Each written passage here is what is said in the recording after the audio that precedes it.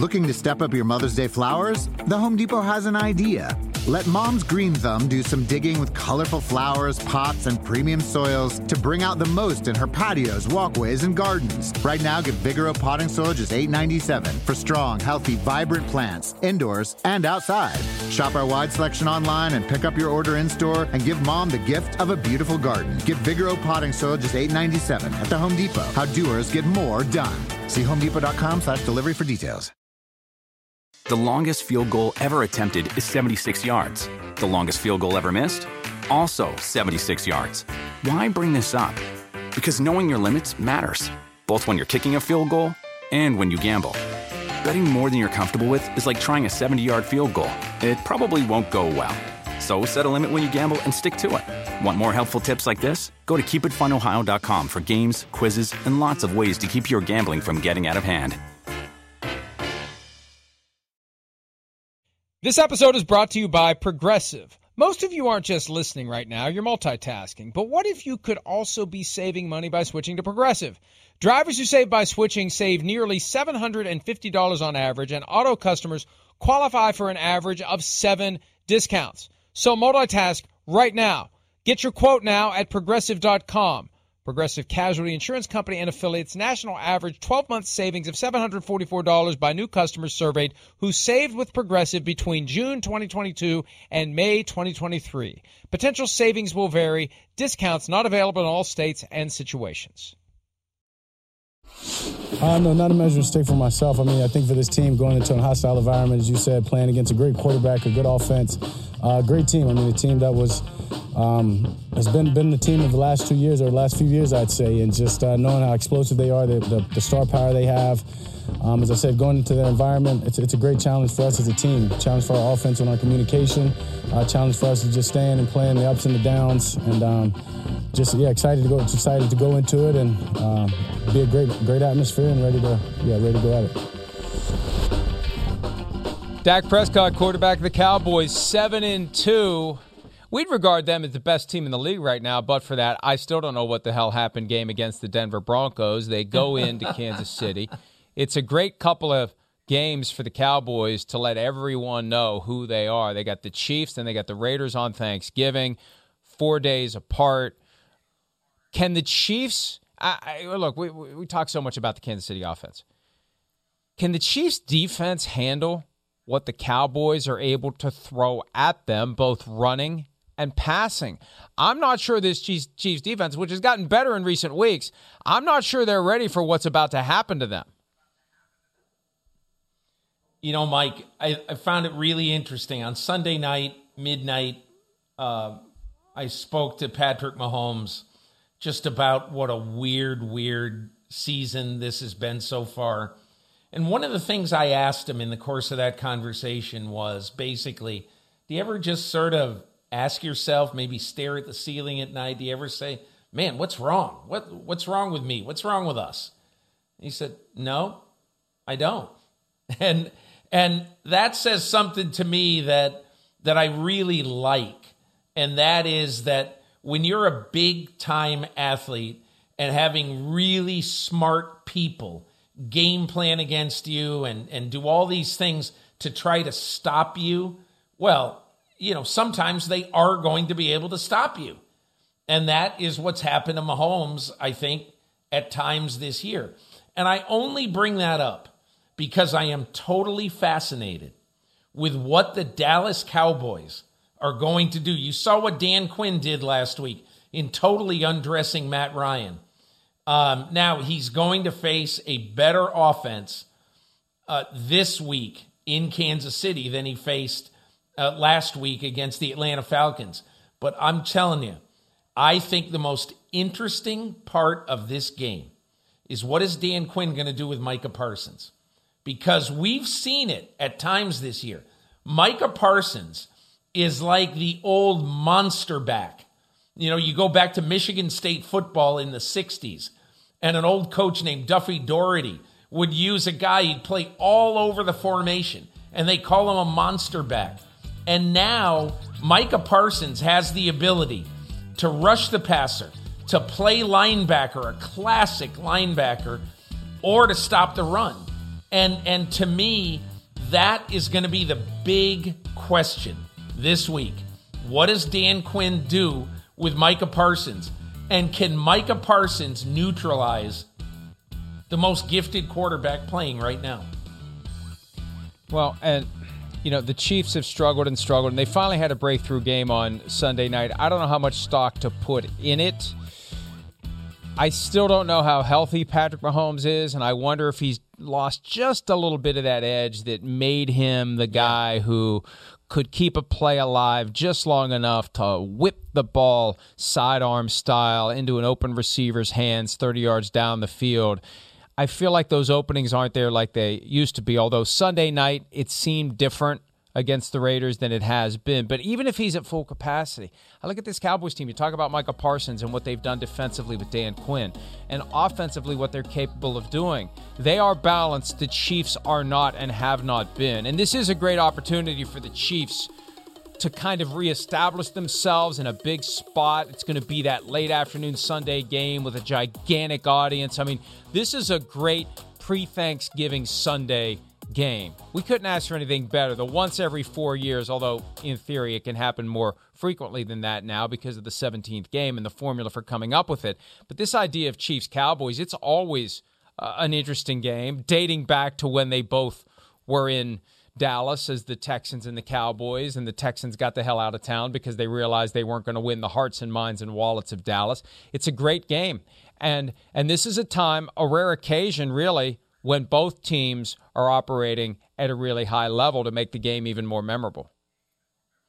Mike, in the span of 5 days, the Dallas Cowboys are basically going to play the biggest role, I think, of any single team in determining the fate of the AFC West this year.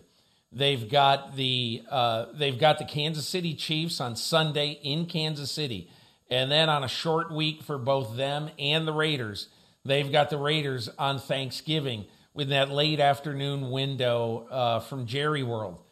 And a couple of weird things about this, at least in my mind. You remember 8 years ago, because that's how often, cross-conference teams play at teams in the other conference. 8 years ago, in 2013, the Dallas-Oakland at the time, the Dallas-Oakland game was also the late afternoon window on Thanksgiving. So this is the second consecutive trip to Texas that the Raiders have had that short week game on the road and have played the Cowboys. But and look, the Raiders have a lot to prove in the coming few days, because they have had two bad games in a row. But I get the feeling that Kansas City has started to solve its problems, Mike. And I think you're going to see a classic. This is not going to be a blowout on either side. I'll almost guarantee you. I think this is going to be a great four-quarter football game. It's got the highest over-under of the week, according to PointsBet, at 56.5, and it could get there and maybe even beyond, because both offenses very, very capable of moving the ball and scoring points. And, yeah, a great week for the Cowboys, who have been taken seriously.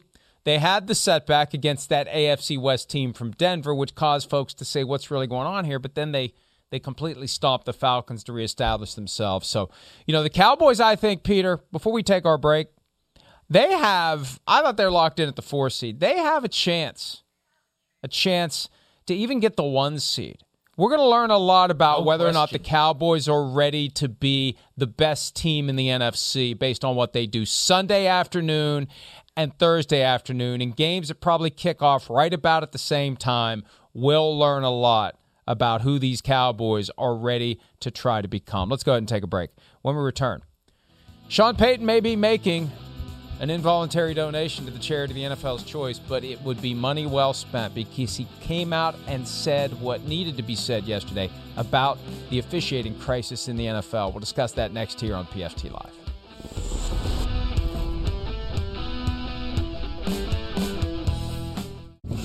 What was the explanation on the roughing the passer play? No explanation.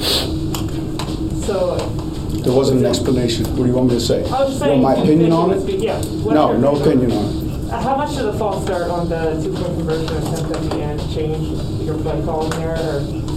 Everything. I mean, it's significant. From the 2 to the significant.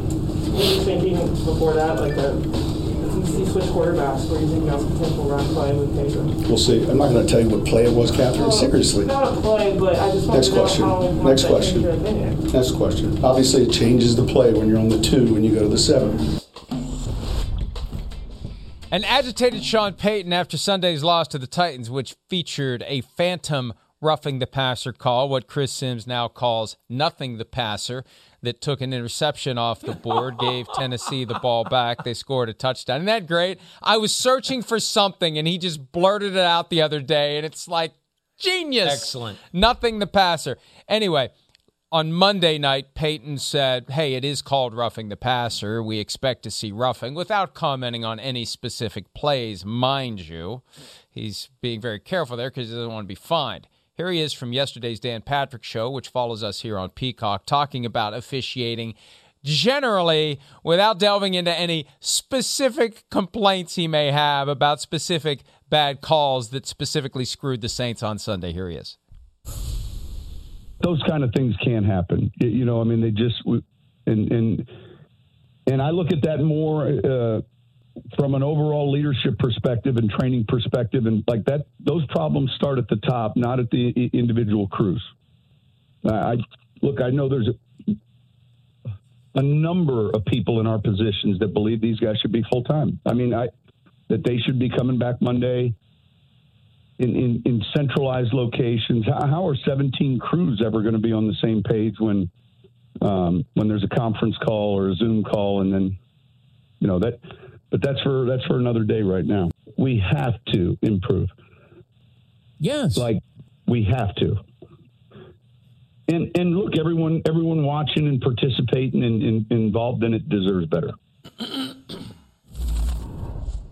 Absolutely. And there are so many different things the NFL can do to improve the officiating, from embracing sky judge / booth umpire / whatever term they want to use for it, to having full-time officials who are engaged actively in meetings and film review and efforts to ensure consistency and accuracy of calls, not just going back to their hometowns where they spend some time on their primary job and some time on their side gig.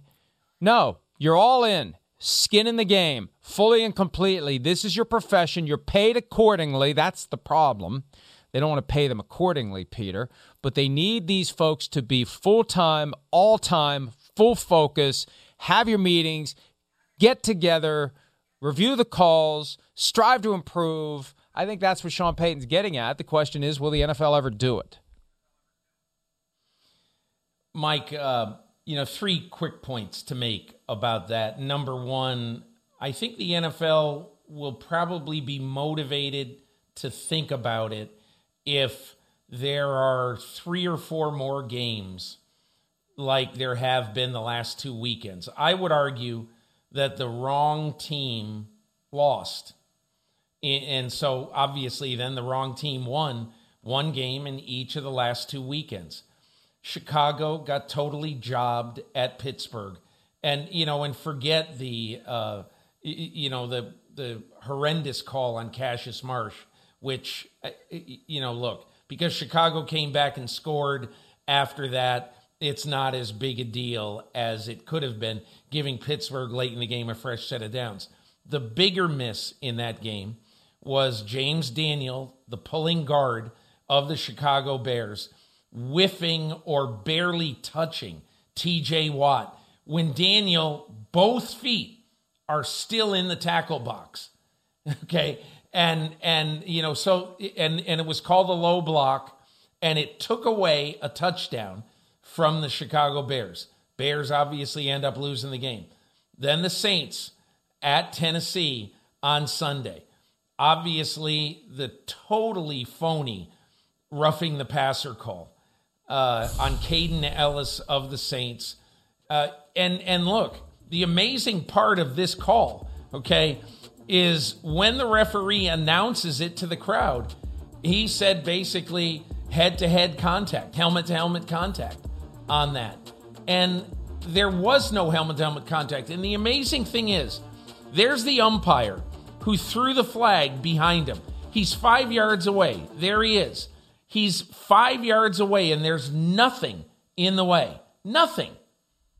And he called a helmet-to-helmet late hit on the quarterback. It's just utterly preposterous. But, Mike, the bigger issue, the overarching issue, you talk about the sky judge, there are already 2 fixer mechanisms in place. Walt Anderson is watching all these games from the officiating command center on Park Avenue in New York. He has a direct communication line to the ear of the referee in every game that's played. He can say, listen, you got to look at that call again, or let us look at that call again, have a crew conference. It doesn't look good. It doesn't look right. The same thing is the replay official can also buzz down and say words to the effect of, man, that call didn't happen. It's a phantom call. We don't see it up here, or I don't see it up here. But the procedure doesn't allow that. The current procedure doesn't allow that. They don't allow, they have a very limited range where they can assist without the full-blown replay function. Not that the full-blown replay function could even be activated for roughing the passer. I've been an advocate for years of having someone who's dressed out in black and white stripes and walks into the replay booth and is there as a member of the crew who can say, pick up that flag, who can say, drop a flag, who can participate actively in conferences on everything that happens because that person sees what we see. And I think what they're doing now is the baby step toward it, but currently there is no mechanism for anyone telling Barry Anderson, pick up that flag. That's the problem. Other than have a crew conference and discuss that. Are you sure you saw that? You can say that. And so why can't they say that? Why in the world do they say, oh, no, I'm sure about this? If they're telling you from New York or from upstairs that it's a phantom call, you better think very seriously about having a crew conference and picking up the flag. But they're not allowed to. See, this gets back to when it's appropriate to break the rules. And Rams Saints 2018 NFC Championship, all Al Riveron had to do was just say real quickly, press the button, drop a flag. There was interference, drop a flag now, drop a flag now. It would have been a gross and blatant violation of the procedures. And if it had ever come out, the Rams could have complained all they wanted. But who's going to say, well, Rams, you got a point. They violated their internal protocols to drop a flag that needed to be dropped. Nobody would have been nearly as upset as the Saints and their fans who boycotted the Super Bowl. The rating plummeted for that Super Bowl in New Orleans. They didn't want to have anything to do with it after that call. So you have to know when to break the rules. And what you're suggesting, and I think it would have been an appropriate outcome, somebody says to the referee, go have a crew conference, talk about this, because I don't think that was roughing. You can't do it technically, but you can do it practically. I am an advocate of getting to the point where you can do it technically and practically. It's the rule. It's the approach that person in the booth is a member of the crew, has the same standing as the crew, has the same attendance at meetings, knowledge of the rule book and everything, just has the perspective we have at home. That's the biggest problem the NFL has right now. The disconnect between what the officials who are among the gladiators see in real time with the naked eye at full speed and what the rest of us see at home. And if you can bridge that gap with what we see at home and fix the calls in real time, that goes a long way toward not giving us things that we can talk about and complain about and that coaches can complain about justifiably after the games. Look, Mike, something's got to be done. You're right. Sean Payton's right. I'm not even convinced that this is worse than it ever has been because I don't really think that's the case. I think every year there are abominable calls and non-calls, and we scream about it every year. The fact is, however it's done, whether they give the replay official the power that you would give, let's say, a sky judge, or whether you give Walt Anderson in New York or his lieutenants in the officiating command center, whether you give them that power, I do think that something has to be done if you're going to have so many cameras on games that show you things like Caden Ellis never touching Ryan Tannehill's head. And I agree with you. It's not that it's worse. It's that the mistakes are more easily witnessed in high-def 80-inch TV screens across the country. And the NFL is reacting to the criticism by doing nothing, saying nothing. Remember, you used to say, and I credit you for this all the time, when Al Riveron took over for Dean Blandino, during the season, the person who is the liaison between the league office and the media and the fans when it comes to explaining calls, discussing issues in officiating is the most important job in the entire league office. Currently, that position is abdicated. There is no one. And the last 2 weeks, we have gotten a minute to a minute and a half of Perry Fewell reading off of a teleprompter in very conclusory fashion about calls that were proper, not calls that were improper. There's no one there.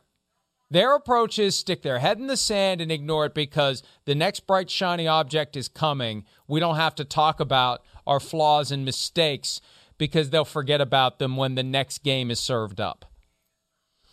Mike, it's like I said a couple of weeks ago when everyone is screaming about all the controversies around the NFL, the Gruden story, the Washington emails not being released. You know what the NFL counts on? That is a gigantic story for 2 or 3 days, and they count on the white noise of Sunday obliterating everything.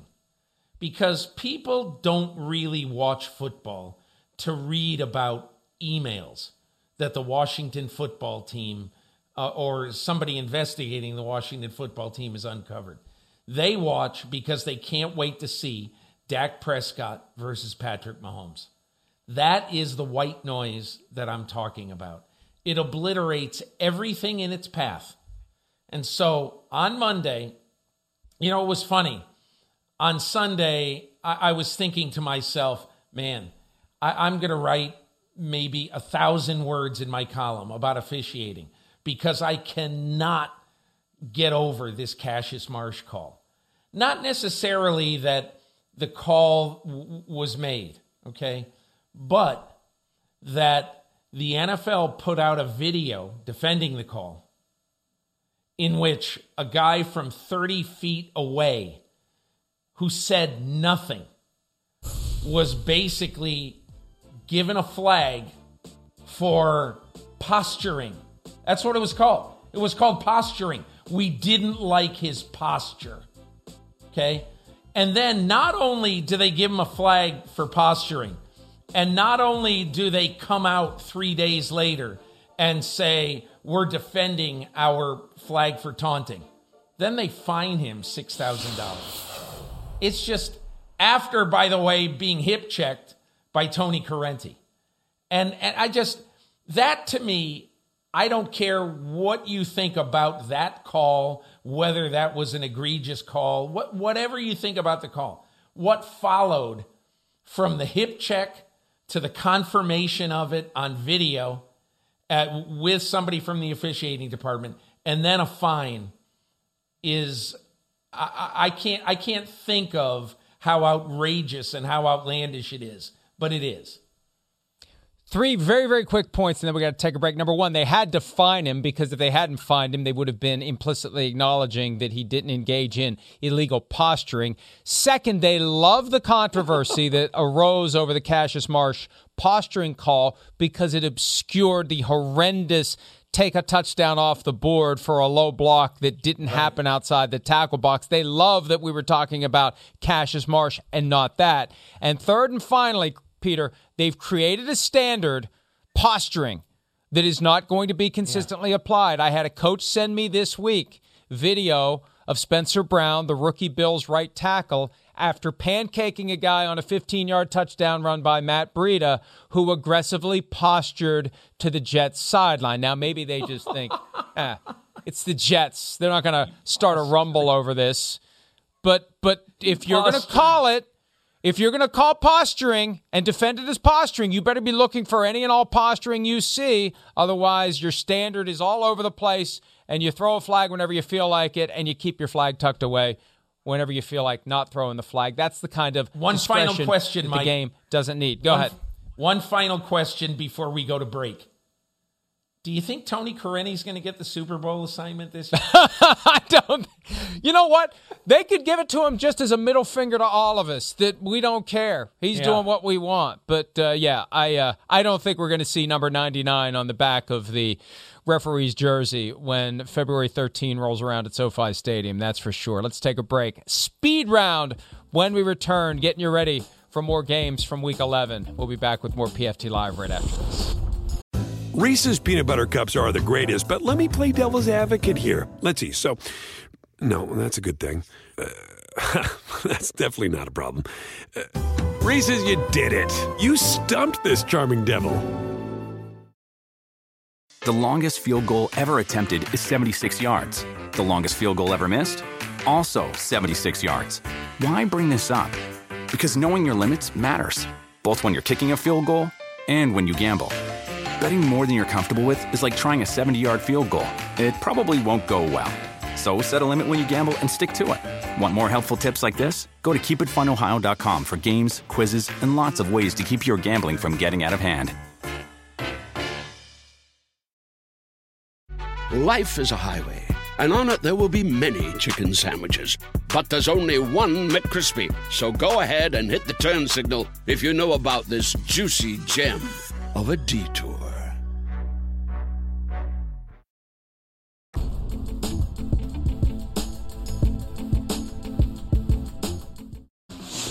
I'm going to give away 50 tickets to the people who has rarely been to a game or has never been to a game.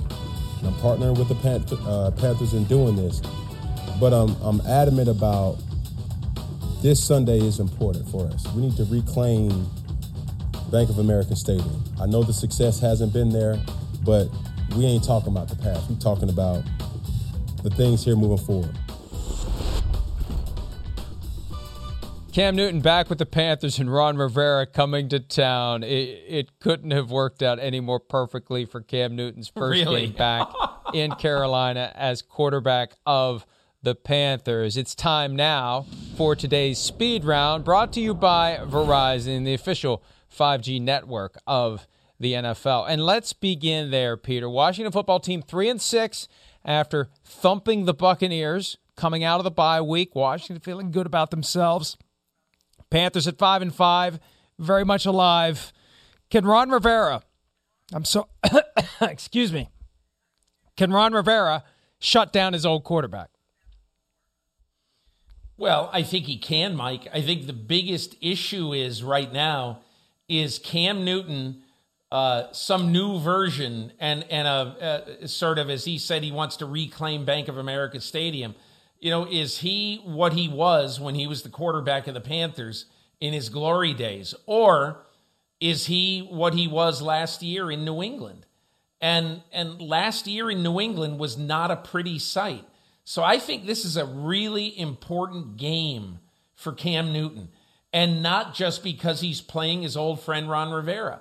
It's an important game because Cam Newton has to show both Matt Rule, David Tepper in this organization that he deserves to be the quarterback going forward.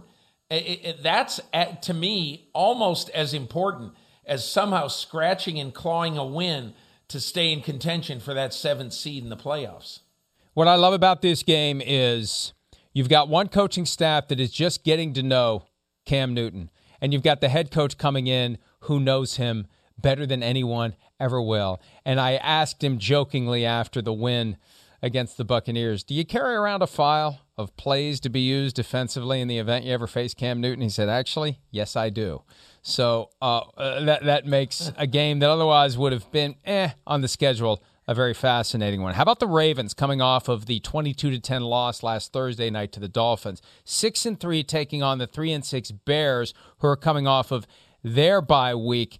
Can they duplicate what the Dolphins did blitzing Lamar Jackson with safeties to the point where the Ravens have no answer. You know, I'm sure that Greg Roman is going to have a couple of plans, because every good coach, every good play caller in the NFL has contingency plans. And I'm positive that just as the Chicago Bears watched the tape and watched how great the pass rush was from all over, particularly from the secondary on Lamar Jackson, I believe in this game that you're going to see the Ravens plan for that significantly better than they did last week. So, Mike, nothing is forever in the NFL, and I doubt sincerely that they will get totally messed up by a blitz again this week. Yeah, I agree with you, and they definitely need to get back on the right track. This is their easiest game left on the schedule. They have some difficult contests coming up if they want to win that division and or get to the playoffs. How about the Packers at 8-2, going to take on the Vikings? Aaron Rodgers has not practiced this week with a toe injury that first popped up last Saturday when he was activated off the COVID list. They added him to the injury report with a toe, didn't attach a label like questionable to it, so he played, but the toe's an issue. And remember last year with Patrick Mahomes, he had the turf toe that lasted all year long. This is a mobile quarterback. Rodgers says he's definitely playing, but Peter, that's something to keep an eye on. Whether and to what extent he can move like he usually does if that toe is so bad that he was unable to practice either of the last 2 days. Look, you know what's interesting about this game? The fact is it's going to be played on a fast track, indoors in Minneapolis. And I say that because the edge rushers for the Minnesota Vikings and the linebackers for the Vikings are going to be able to get off very, very sort of accurately. And what I mean accurately is if they are 4.52 in the 40, they're going to be 4.52 on this track. It's not going to be through the mud and muck or whatever the field would be at Lambeau. That, to me, is an advantage to the defense, because I would just guess that Aaron Rodgers would be more likely to be more of a pocket quarterback in this game than he would be normally. So if I were the Green Bay Packers, I'd be thinking a lot more short routes, maybe wheel routes. You saw what A.J. Dillon did last week, making that 150-yard catch and run. I would be thinking about throwing short instead of throwing deep. They can essentially lock up the division with a win in Minnesota on Sunday. They currently have a 3.5-game lead over the Vikings. Cardinals 8-2, Seahawks 3-6. It looks like a typo when you see Seahawks at 3-6. How do you think Russell Wilson bounces back from the first ever shutout he has absorbed at the NFL level? I think he's going to bounce back well. I think this will be a really competitive game, even if Kyler Murray plays, and it seems like he will play. Russell Wilson is just, whatever you think of him as a person, and whatever you think of, I've been rehabbing 19 hours a day, whatever it is that you think of, he is a competitive nut job. And he is not going to take what just happened last week, lying down. He is going to come back this week. He's going to have the Seattle Seahawks in this game to the end. Now, it'd be hard for me to pick them in this game, but I think this is going to be a very competitive game all the way through. 10 days away from turning 33 is Russell Wilson. He said earlier this year he wants to be legendary and iconic. The team around him is not legendary or iconic, and I have a feeling after this season ends, we're going to be right back where we were in March, where the noise was there that Russell Wilson would like to continue his career somewhere else. Colts and Bills. The Colts almost beat Buffalo back in the wild card round. 27-24, the Bills won. The Colts are built to play outdoors. The Colts are built to compete well with the Bills. Peter, I think the Bills still win this, but I think when I see that 7.5 spread, Sims and I said this yesterday, that 7.5 spread's too much. I think the Colts are going to keep it close. The Colts right now are more on top of their game than they have been. I think one of the big things in this game is how will Buffalo play Jonathan Taylor? Will they really sell out to stop him? And if so, will that take a little bit of the attention away from Carson Wentz in the passing game? To me, I would really, if I were them, I would be doing everything to stop Jonathan Taylor behind that really good offensive line. I think this could be a game, a breakout kind of game for Carson Wentz. And I think it'll need to be if Indianapolis is going to win it. All right, let's take a break. Show me something draft for Week 11 when this Friday edition of PFT Live continues right after this. Pro Football Talk is brought to you by Verizon, the official 5G network of the NFL.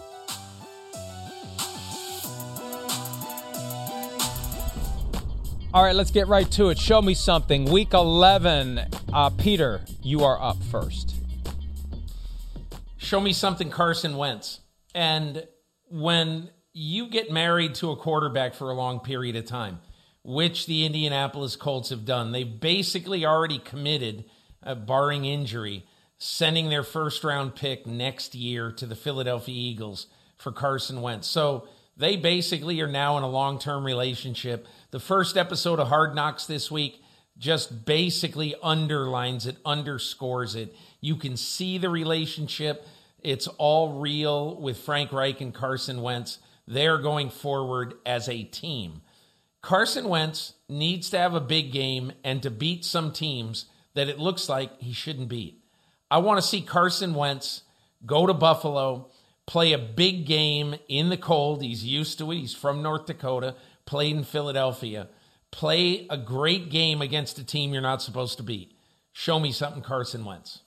There's a lot of good choices this week. I'm going to start with Cam Newton. Show me something, more accurately, show me more. 2 touchdowns in 9 snaps against the Cardinals.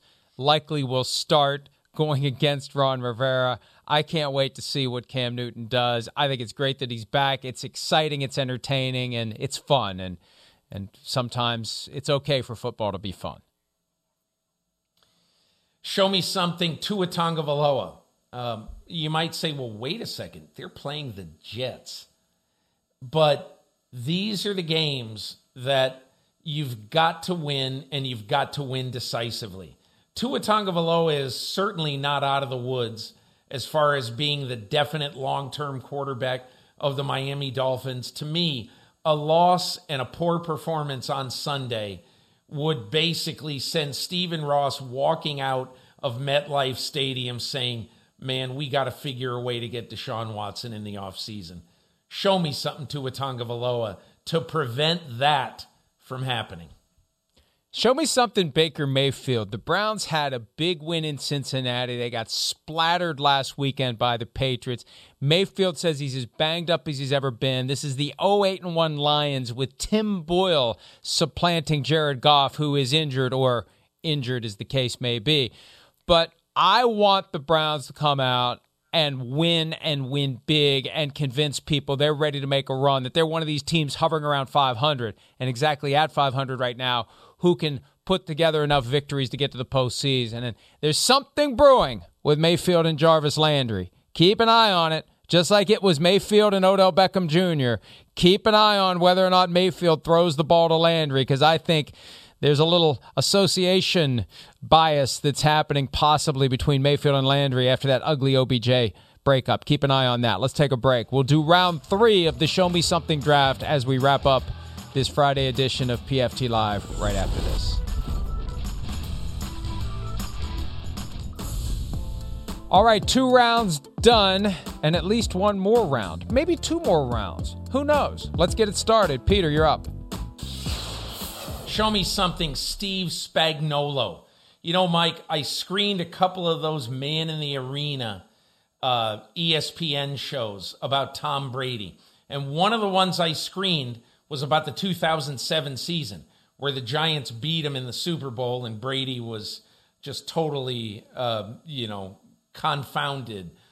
And in that particular game, in that Super Bowl, One of the key elements was Steve Spagnuolo, the young Giants defensive coordinator, sending rushers at Brady from everywhere.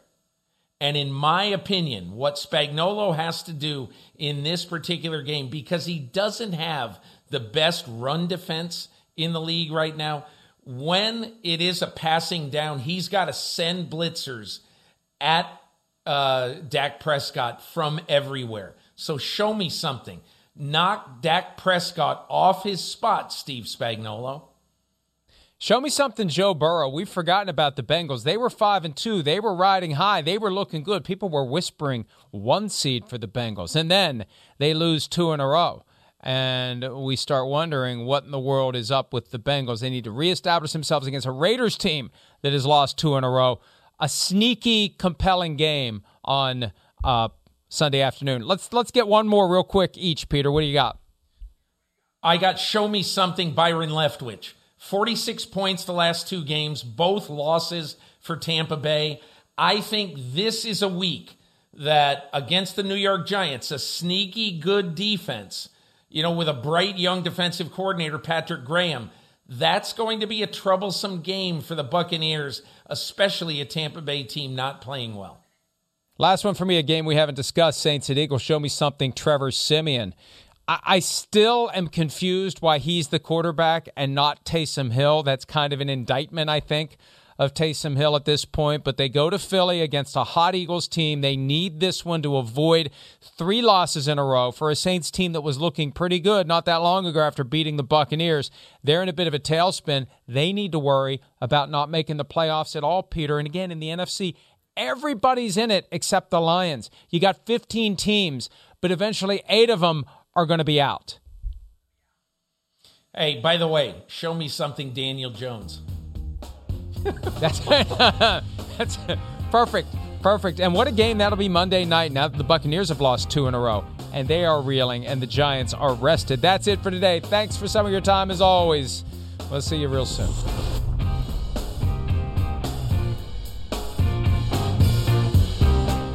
The longest field goal ever attempted is 76 yards. The longest field goal ever missed? Also 76 yards. Why bring this up? Because knowing your limits matters, both when you're kicking a field goal and when you gamble. Betting more than you're comfortable with is like trying a 70-yard field goal. It probably won't go well. So set a limit when you gamble and stick to it. Want more helpful tips like this? Go to keepitfunohio.com for games, quizzes, and lots of ways to keep your gambling from getting out of hand. Life is a highway, and on it there will be many chicken sandwiches. But there's only one McCrispy. So go ahead and hit the turn signal if you know about this juicy gem of a detour.